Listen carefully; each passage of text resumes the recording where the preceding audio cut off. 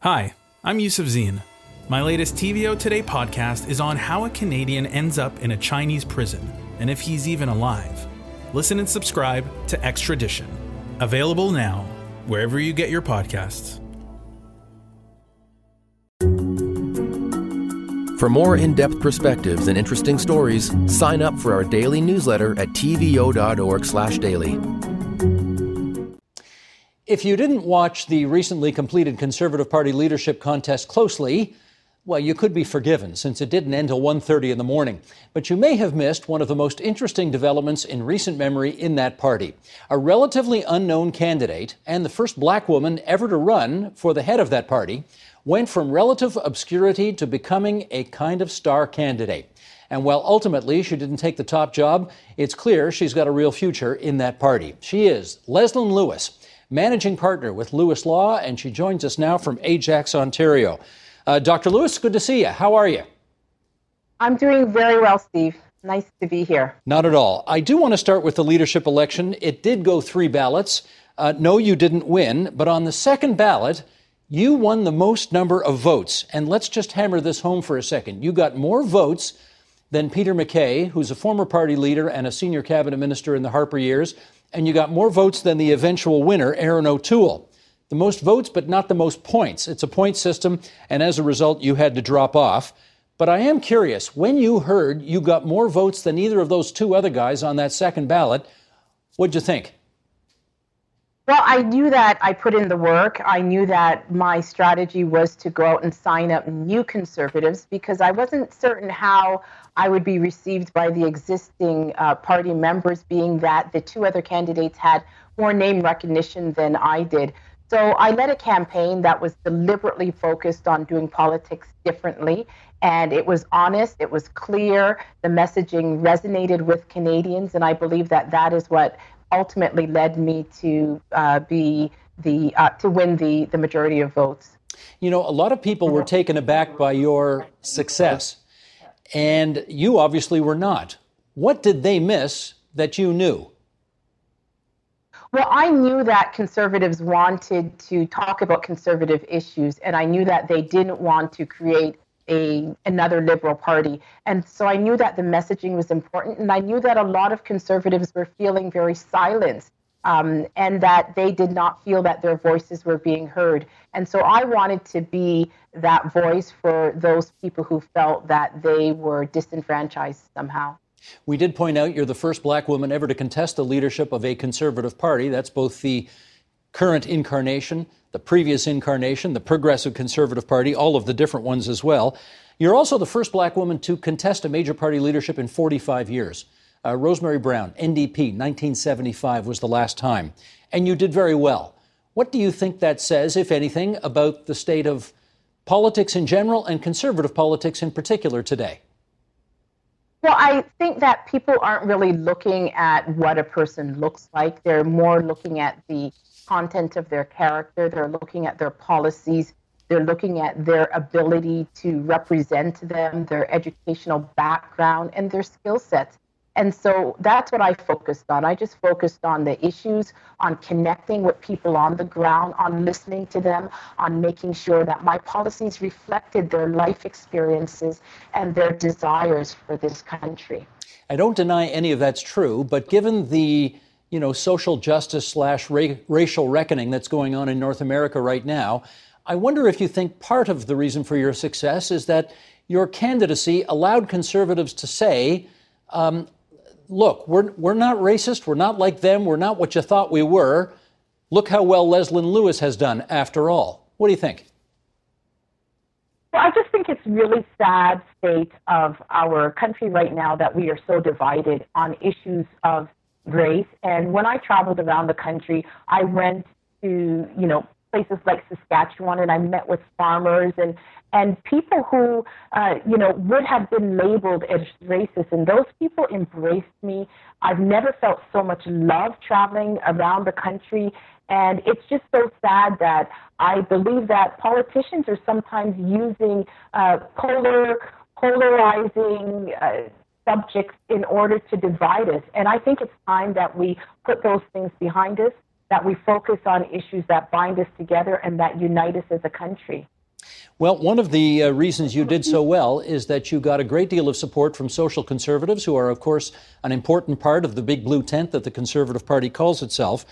I think it's fair to say that for whatever reason, conservatives have to deal with issues around social conservatism in a way that other political parties in this country don't have to.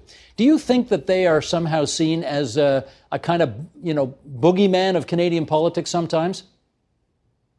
Well, I'm certainly not a boogeyman, Steve, and I think that I'm fairly representative of what a social conservative is. And I have social conservative values, but I really didn't define myself as that until I got into politics and people told me that that was how I was defined. And these values are just people who believe in the sanctity and the dignity of all human beings, the sanctity of human life, making sure that we uphold our democracy, and that really governments stay out of our homes, that we're able to raise our children in accordance with our values, and that governments are not intrusive and create alienation within parental relationships and within other relationships. I normally don't on this program ask people personal questions about their backgrounds, but you have been open and candid about your own personal circumstances, particularly as it relates to the issue of abortion, as to why you hold the views that you do. Now, for our viewers who don't know about that story, can you share it here? Sure. So I was a young woman articling, finished law school, and I was articling, and I was engaged to be married, and I got pregnant, and the timing was very off. And I had a lot of friends saying, your articling year, that is a tough year. You're going to be working long hours on Bay Street. And it's just, your career is going to really suffer if you have this baby. And so I had friends who even booked appointments for me to have an abortion. I seriously contemplated it because I was really concerned about my career. I was also concerned about working so hard my entire life and getting a job on Bay Street and then walking around pregnant. And I can honestly tell you that there was a sense of shame that I felt on these big Bay Street firm with this great opportunity and ending up pregnant. But I decided that I was going to have the baby, and we got married, and we had the baby, and she's a beautiful 22-year-old today. So I understand the pressures that women feel in having an abortion. I think it's one of the toughest decisions that a woman has to make. 1 in 3 women go through that and do have abortions. And so I feel it's very important that we don't demonize women and that we work together in understanding each other, and that we don't allow politics to polarize us as women. I understand. This is a tricky issue, obviously, for numerous reasons, but in particular, the politics that come to it. And I just want to share a poll here commissioned by the National Post, which shows that 71% of Canadians say a woman should be able to get an abortion if she decides she wants to, no matter the reason. And 70% of Canadians say the current situation regarding abortion, with no legal restriction at any stage of pregnancy, is acceptable. 16% of Ontarians say they are pro-life. 58% say they are so-called pro-choice. Okay, so you know, and I'm not saying public opinion has to carry the day on this, but you do understand that your views are in the distinct minority in this country. Fair to say?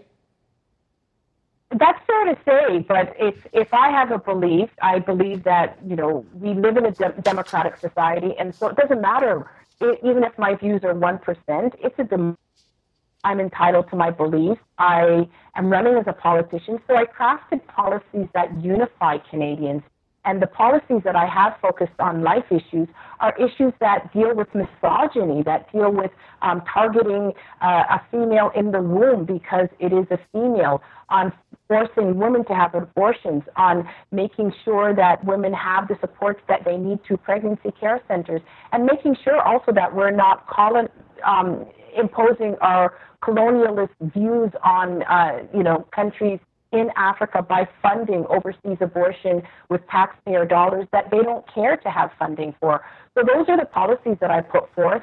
And the sanctity of life issue is something that's important to me because as a Black person, there was a time in history where I was not considered a person. And so I think that people have fought for what they believe in, and there's nothing wrong with me having the belief that I believe that that preborn life is valuable. I believe that end of life is also valuable. And for those who do not share my belief, that's okay. We can have differing opinions in a free and democratic society.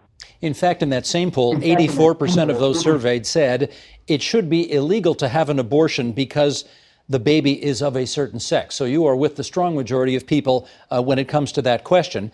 I guess the only reason I raise this is because, it's not impossible to imagine that at some point the Conservatives will be back in power. You might be in the cabinet. Who knows? You might be the health minister.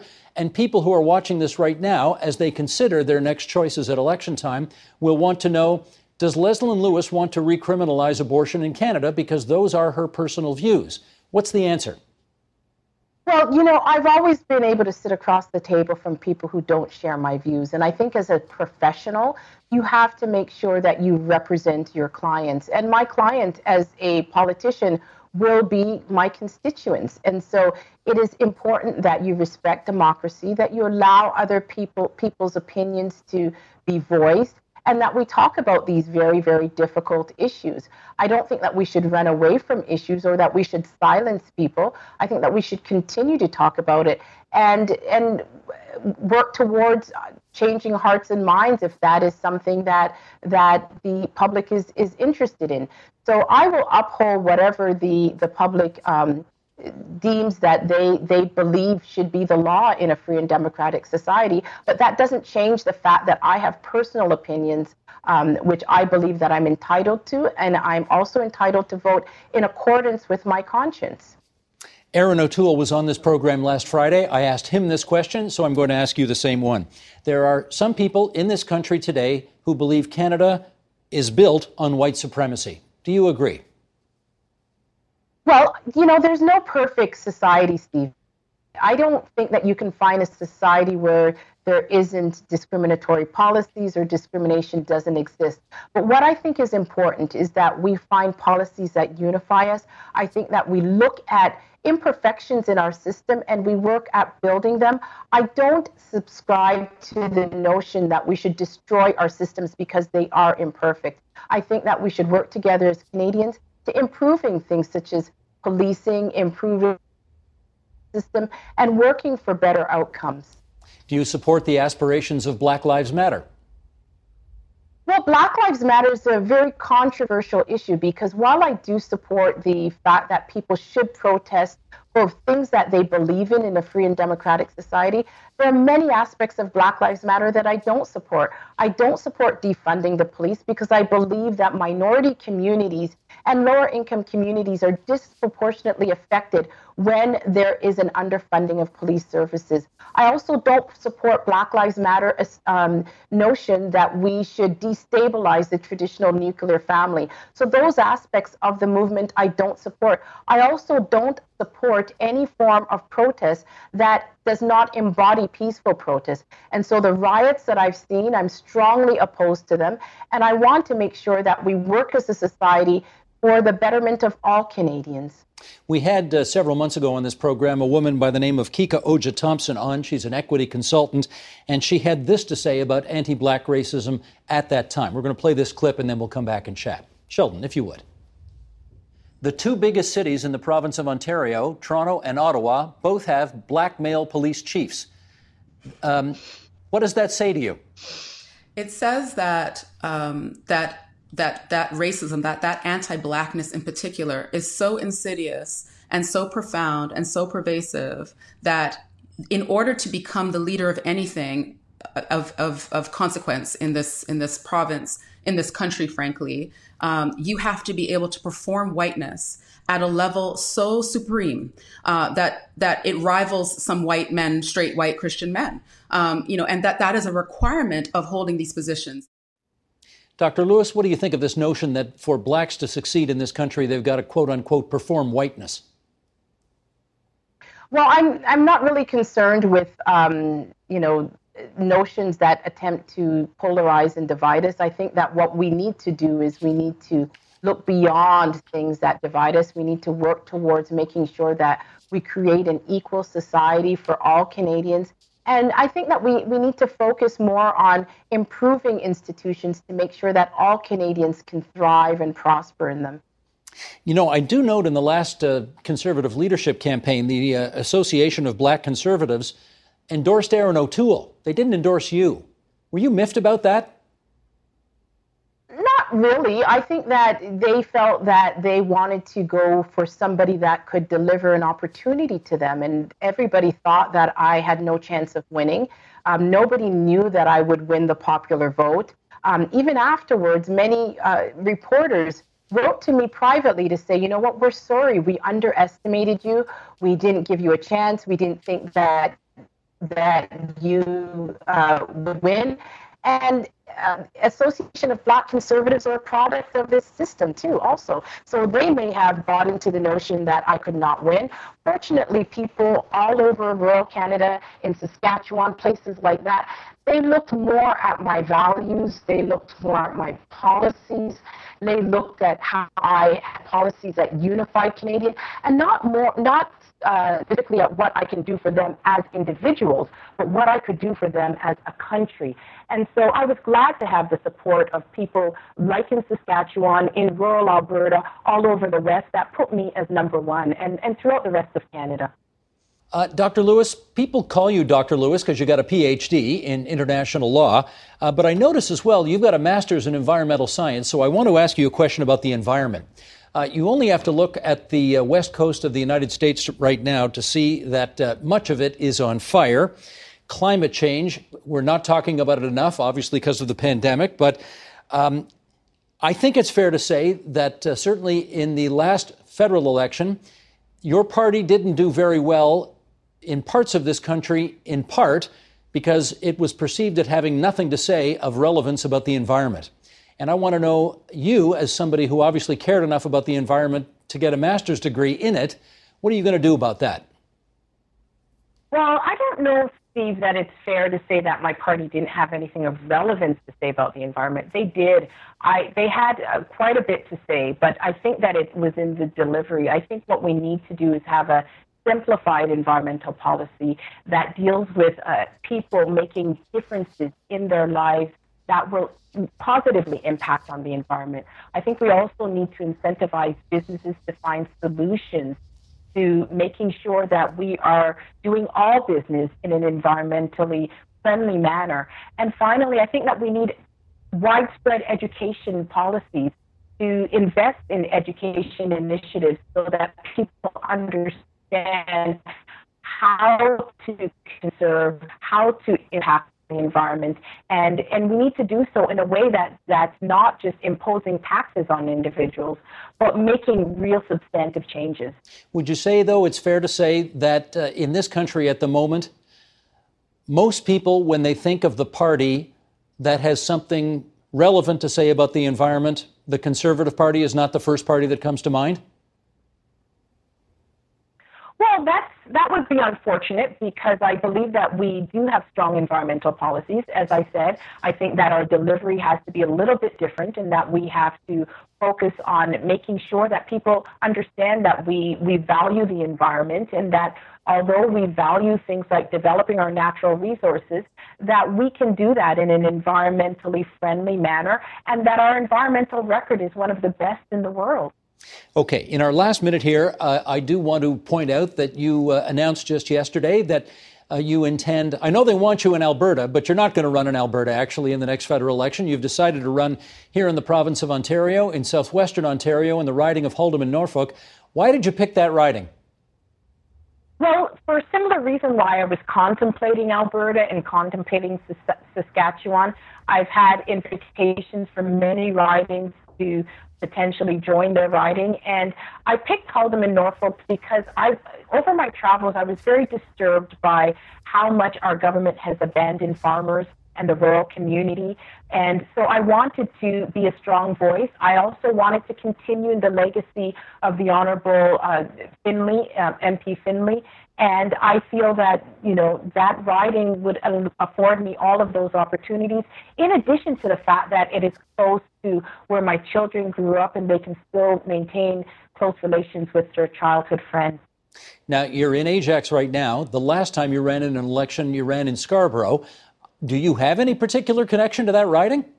Well, I won the vote in Halden and Norfolk. I came first in that riding in the leadership race. I received more votes than all of the other contestants combined. And so there seems to be a deep connection with that riding on issues of values. And I understand the issues. I understand the values that are important to that riding. And I believe I will be a very good representative and follow in MP Finley's footsteps. No, I get that. It's just that it is one of the safest Conservative seats in Ontario. And I think some Conservative supporters were hoping that you would use your newfound popularity and currency to seek a, how about to run in a more challenging seat where you could lead a Conservative renewal in a part of the province that isn't traditionally thought of as being Conservative at the moment? Did you consider that?